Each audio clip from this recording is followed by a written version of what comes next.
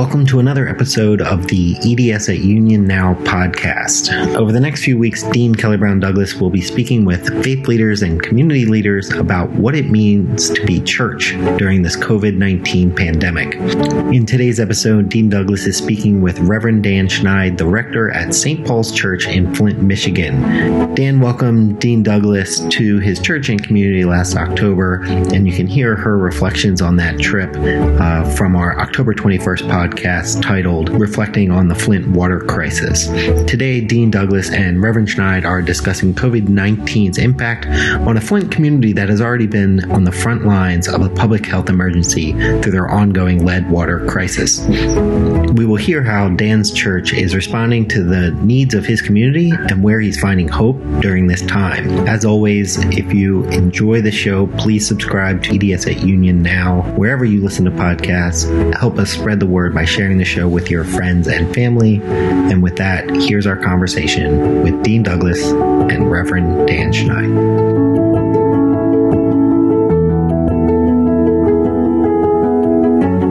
Good afternoon and welcome to our Facebook Live conversations on what it means to be church or being church in this time of COVID-19.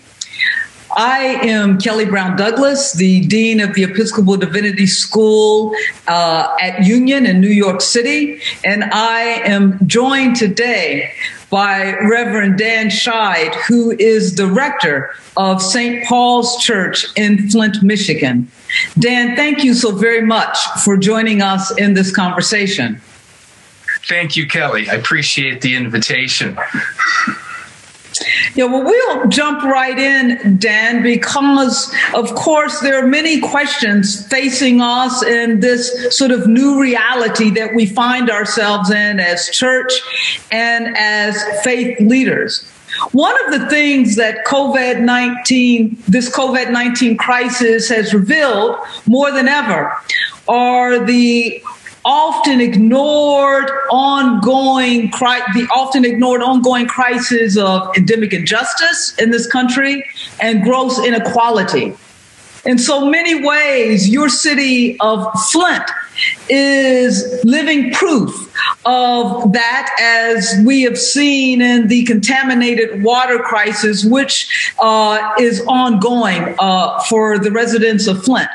So I want to begin this conversation this afternoon by asking you, from your place in Flint, Michigan, what does it mean to be church in this time of COVID-19?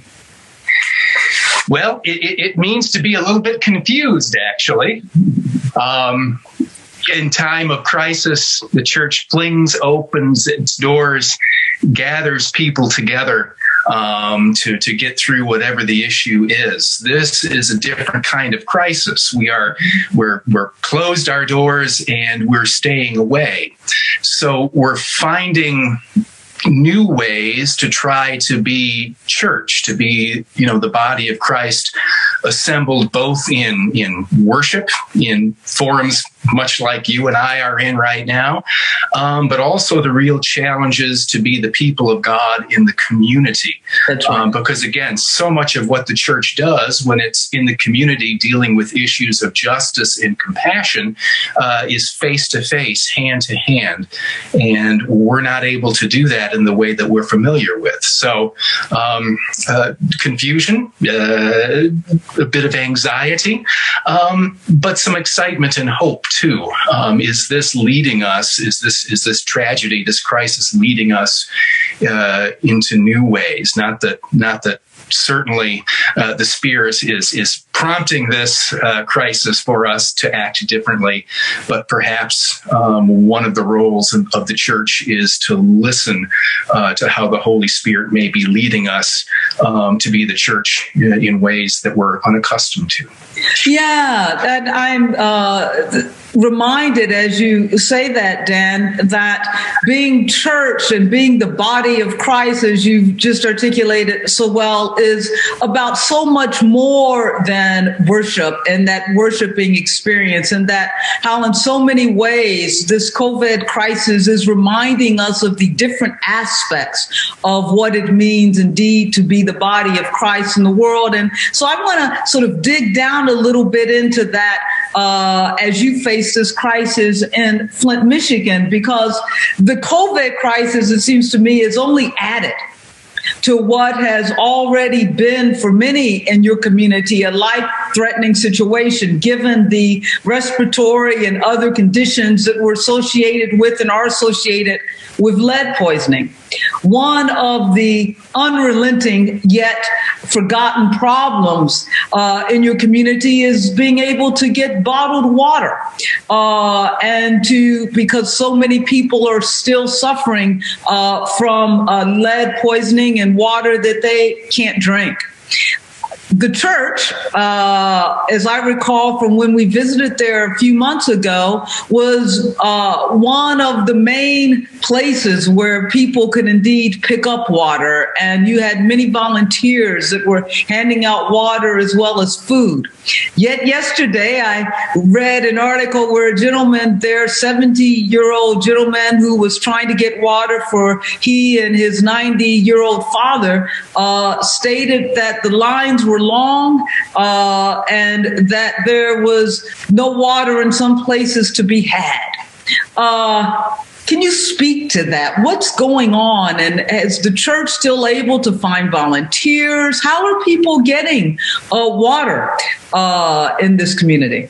It's really a challenge right now. I was driving around yesterday and went by one of the public service areas, and there was a line of cars 2 blocks long and going around a corner of people in their cars waiting to pick up water and food from just one particular site among several in Flint. It really is a challenge, not only a material challenge, having enough actual water and food to pass out, but also the volunteer challenge, because again, you have to limit and train and make sure that people who are volunteering are safe to be there, are practicing whatever safe practices are recommended. So it limits the volunteer pool significantly. People are asked to do, a lot more with a lot fewer resources, both material and human. And this certainly has affected what we do at St. Paul's. Our primary community-based ministry is our every Tuesday lunch. Right. I remember that. The pastoral directive that we are under from our bishop says that we may hand out bagged lunches safely from our parking lot, but we may not gather inside the church building, inside our health department licensed kitchen, to make and assemble these lunches. So we can't make the lunches in order to hand them out. A week ago Tuesday, we handed out bagged lunches. And this was right before the pastoral directive came down.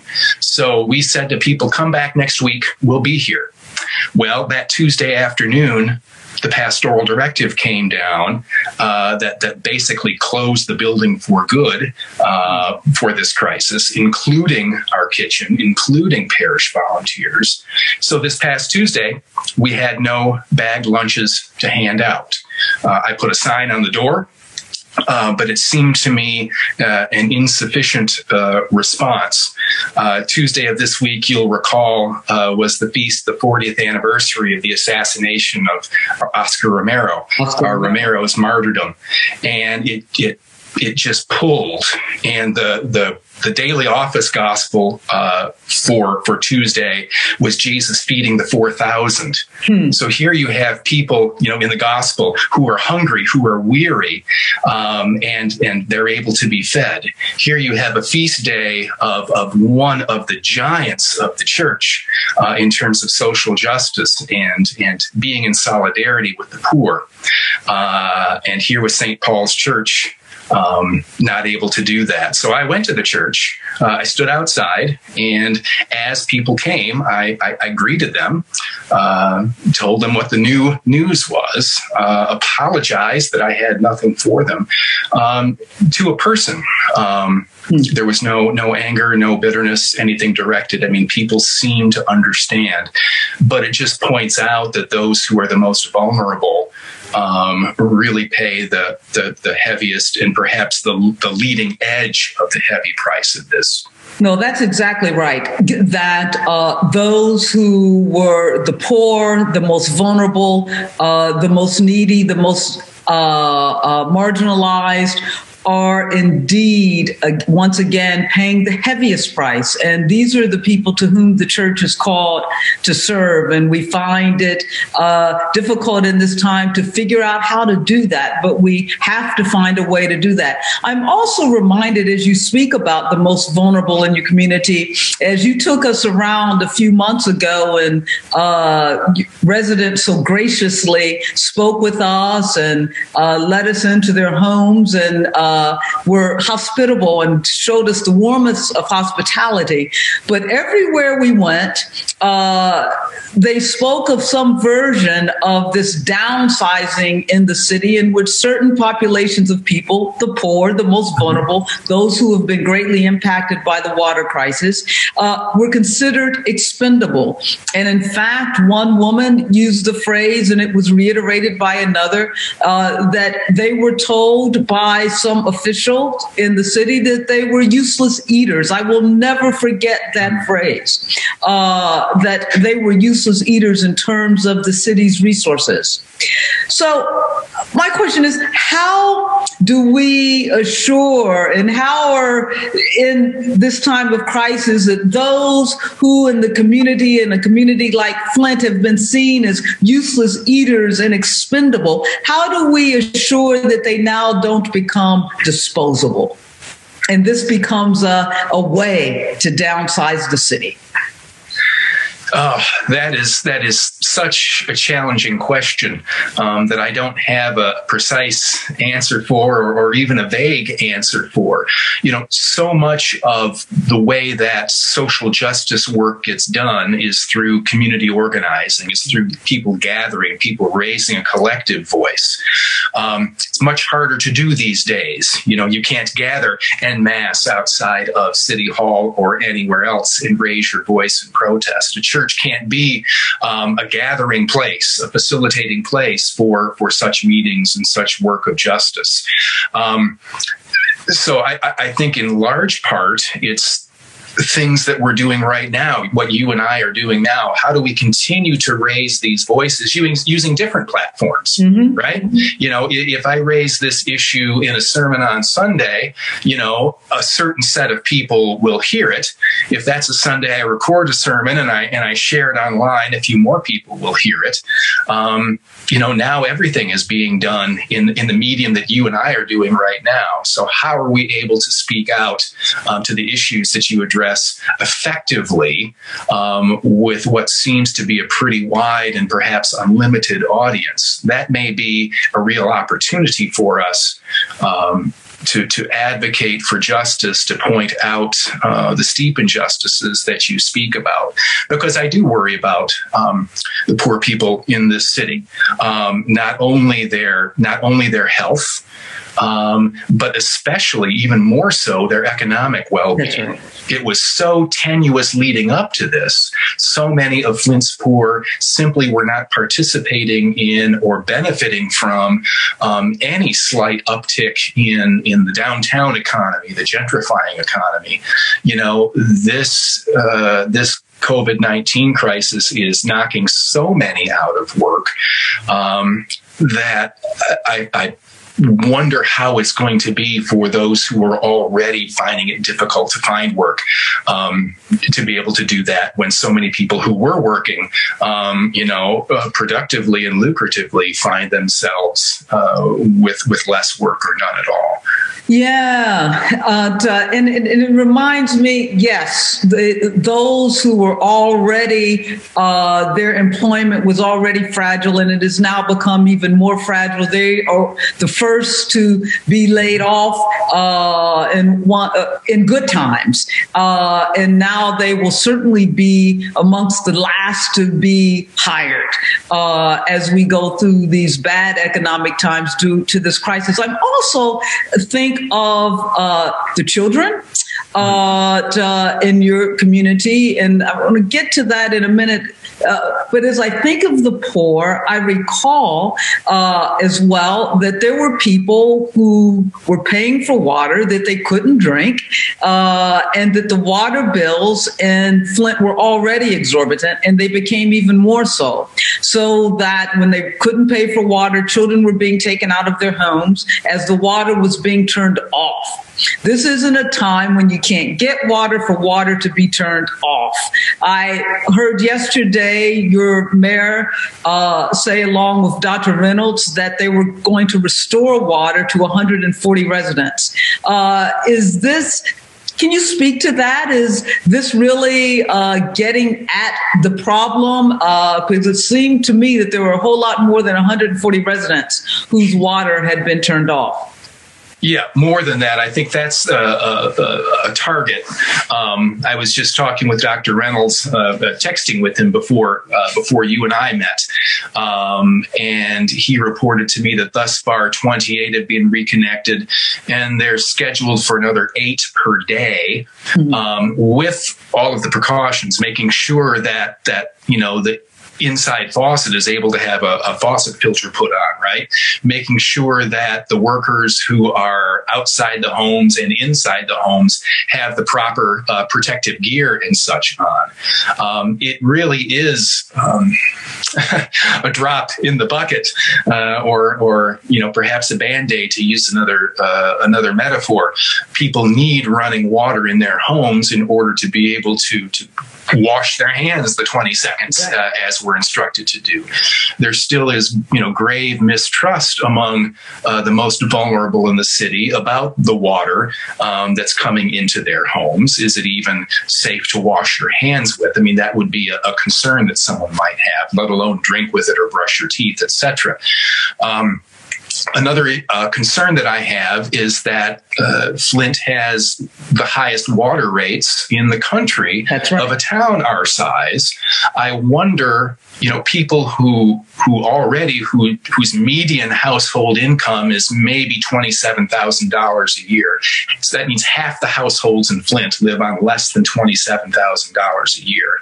Whether people have an opinion on their water quality or not is almost an aside. Water is unaffordable for so many.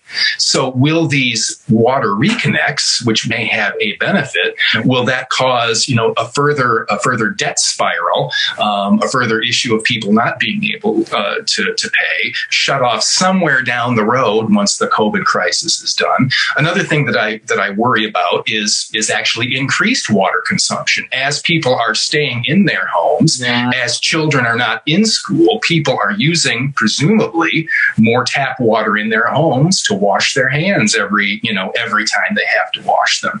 I wonder if people's water bills are going to go up simply because they're using more water. And if so, how will the poorest in our city pay for that? It's complicated. That's right. And especially, as you said, one thing that was also very clear, and people rightly did not trust the water. Again, the water remained contaminated. One more little issue before I get to some more specific issues about the children, that the other thing that we became very aware of while visiting Flint was a story that was not widely reported nationally, and that was the story of Legionnaire's disease. which is a respiratory disease, and how many people had suffered from that, and there were fatalities from that due to bacteria in the water and in the water pipes, etc. So now I wonder, on top of that, and of course, the fear that Legionnaire's disease, you have an uptick in that as the weather gets warmer. Now we place on top of that COVID, and it's a respiratory disease as well. And so, again, the most vulnerable. You have people in the poor in Flint who are already suffering because of water and the respiratory conditions related to that. What's going on in the health community and in the medical community to try to offset what can become an even larger crisis in Flint? Sure. Well, they're preparing to become swamped. As I was thinking about our conversation, if you'll pardon the comparison, I felt a little bit like John the Baptist to your Jesus. I should be coming to you. Jesus is insulted. I should be coming to you, but you come to me, because where your seminary is, New York is the global epicenter right That's now. Right. I read the New York Times every day, and how the hospitals are just crushed with this. In Flint, hospitals aren't crushed with this yet. Just south of us in Detroit, they are. The two largest health systems in Detroit are at and beyond capacity. That's where most of the cases of COVID are in the state of Michigan, are the city of Detroit proper, and Wayne County, where Detroit is, and a couple of surrounding counties. Flint, thus far, we have 63 cases in Genesee County, where Flint is, and 2 fatalities thus far. So, far lower numbers than what you're seeing in New York City, but proportionally, That's right. For our size, devastating. So, I know that all of the hospitals, the healthcare institutions are ramping up for this. One of my parishioners is a nursing student, but she also works as a CNA, a certified nurse's assistant, in another hospital. And you hear the stories, the reports of nurses who are scrambling to have enough, personal protective equipment, masks, all of those sorts of things. So, thus far, we're not seeing that kind of critical surge, but we expect it, certainly relative to our population. And one thing that hasn't been answered, people who had Legionnaire's disease and survived, does that make them a bit more compromised? Did that cause any kind of permanent damage that may be underlying that you wouldn't notice, but might make one more susceptible? I don't know the answer to that, but certainly you're right. Legionella disease was vastly underreported. Lead itself did not cause any direct fatalities in Flint. The long-term effects, even the short-term effects, are being seen. The long-term effects remain to be seen. What did kill people was Legionella. And that being a respiratory disease, I really do wonder about that. So, it seems like from a systems standpoint, folk are preparing as well as they can, hospitals and other health centers. And we'll see. Yeah. Again, what we're talking about here is sort of where we started in a global way in this conversation. And this is the realities of poverty coming together with the realities of racism, et cetera, that has impacted the most vulnerable in the community in such a way that makes this COVID-19 virus even more threatening to those whose lives are already threatened. Let's speak of a subset of that population for a moment before we come to close, and that's the children. Mm-hmm. And again, being with you in Flint, they're just images that I will never forget, and conversations that will always linger with me. And one, of course, was a conversation with parents who were trying to make sure their children weren't taken from them because of water bills they could not pay. The other conversation was the difficulties that children were having in school, the learning difficulties. One of the short-term, long-term effects of the lead poisoning. And then the image that won't leave me is you drove us around, and I remember saying, where are the schools? And so many schools had already been shuttered. And now I think of these children who already were traveling distances to get to school, who were already being underserved educationally, who are already having learning difficulties by no fault of their own. And now schools are closed. These very children don't have access to online learning. And so they are being left further and further and further behind.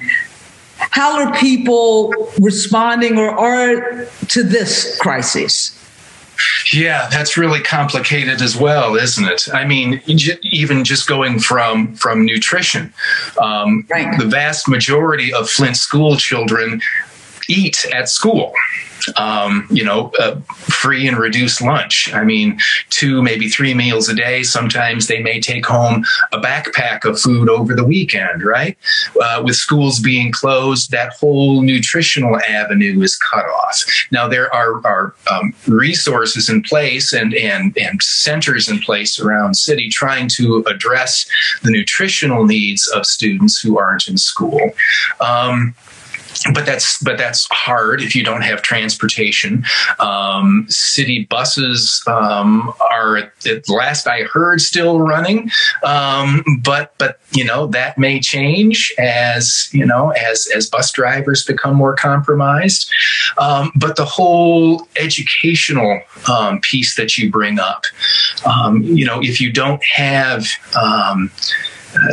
internet in home, if you don't have access to a library that has internet because that's closed, if you already have, sort of previous environmental based learning challenges exacerbated by lead poisoning, and that maybe speaks to what you spoke about earlier in terms of expendable people in Flint and some depopulating. What will that mean? What will this do? Children whose parent or parents at home may really struggle to try to homeschool them, in the stopgap way that parents are doing. We already know that in Flint, so often even the simple fact of summer vacation causes some of the most vulnerable kids to lose some of what they learned that previous school year. Will this be another instance of that, where the kids who are most vulnerable will fall farther behind? Thus far, I've not seen any public kind of conversation around that specifically. We seem to be a little bit more, understandably, in kind of a triage right now. Yep. Kids need to eat. Yes, they need to learn, but by God, they need to eat and drink, right? So we need to solve that problem. I've not seen anything about the longer term ramifications of schools being closed. Conceivably, through the end of this school year, which is really only the end of May, the 1st of June.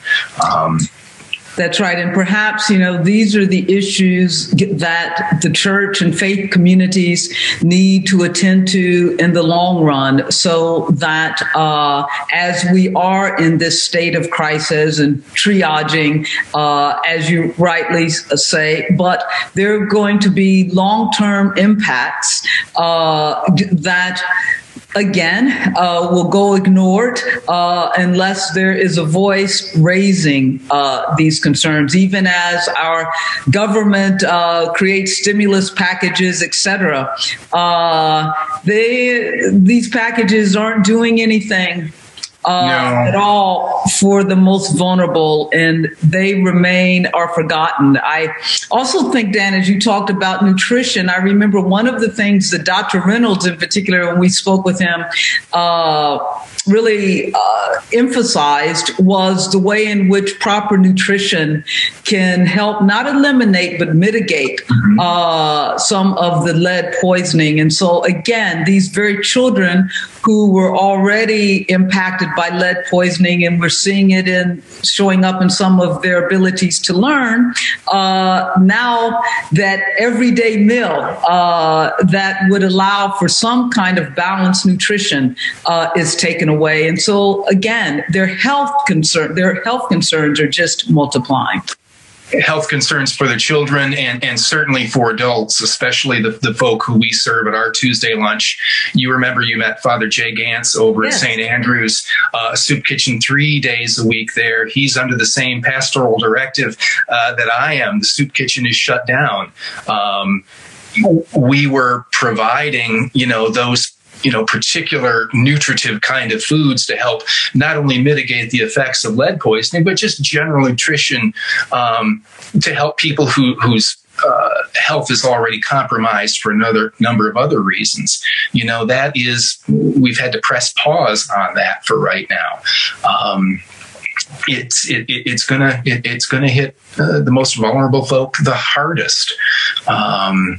And when we're struggling with that, we could hand out, prepackaged stuff, which is maybe calories.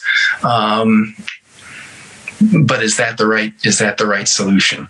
Right. Well, as we bring this conversation to a close, I want to first again thank you again for the first of a series of conversations, and you have raised some very important issues for us to attend to, and hopefully, as you suggested earlier, Dan, we find platforms like this to continue to raise these issues, and even as we're in the midst of this crisis, not to allow those who are already forgotten to become disposable and even more a part of a forgotten group of human beings, of sacred children of God, because we're talking about every breath is a sacred breath. And so hopefully the faith community can be strong of voice to continue to lift up those persons to whom we have been called to serve. As we leave this conversation, I want to just ask you then, with that in mind, what is the message that you want to leave us with as a faith leader as we go through this crisis? Yeah, a couple of images come to mind. First is the image of exile, and that perhaps addresses, members of our congregations who are separated one from another in face-to-face meetings, and also separated from our sacred spaces, our buildings. It seems now we are in a time of exile, yet being in exile is also a time to be faithful. I officiated at a home wedding a week ago today. It was to have been a much grander affair in a church with the venue and the whole thing. It ended up being just a handful of people in the home of the parents of the groom.